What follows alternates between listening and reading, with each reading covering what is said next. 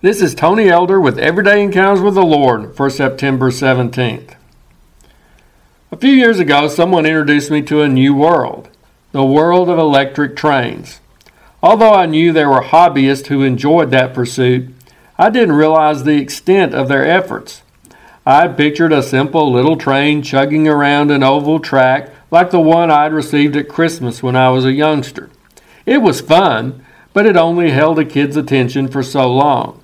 But on this day, I discovered how creativity has taken that hobby to a different level.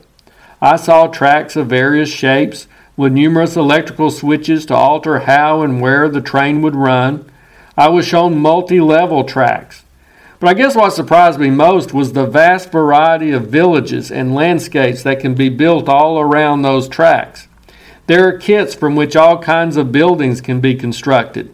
And you don't just have to purchase ready-made figures to populate your village.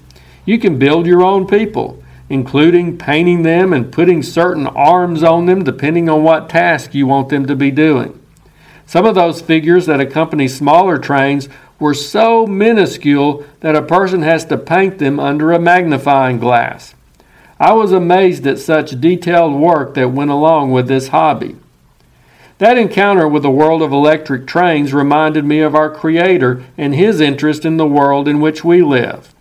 No, we're not just playthings for Him to toy with.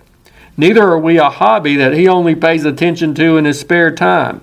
But we're part of a world that He has created, and His concern for us goes beyond that of a master builder to the deep love of a father. In one sense, we're very tiny and insignificant compared to the one who has made us. It's no wonder the psalmist asked the Creator, "What is man that you're mindful of him?" But God does indeed consider us. We're a special creation to Him. He's made us in His own image, a little lower than the angels, and has crowned us with glory and honor.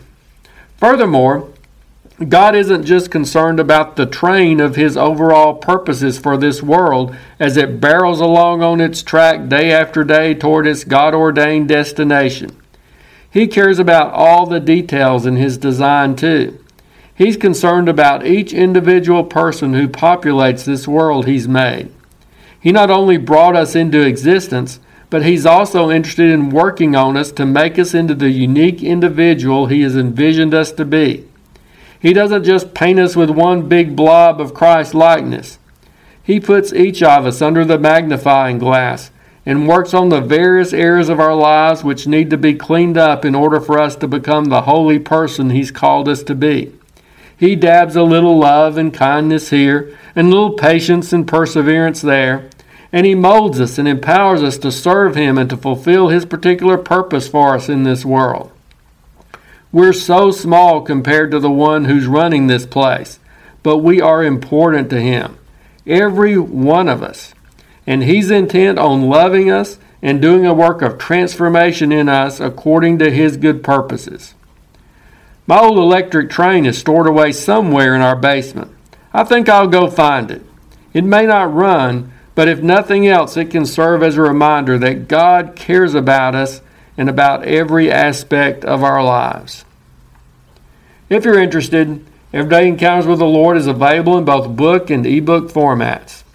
And now I pray that you'll encounter the Lord today in your own everyday experiences.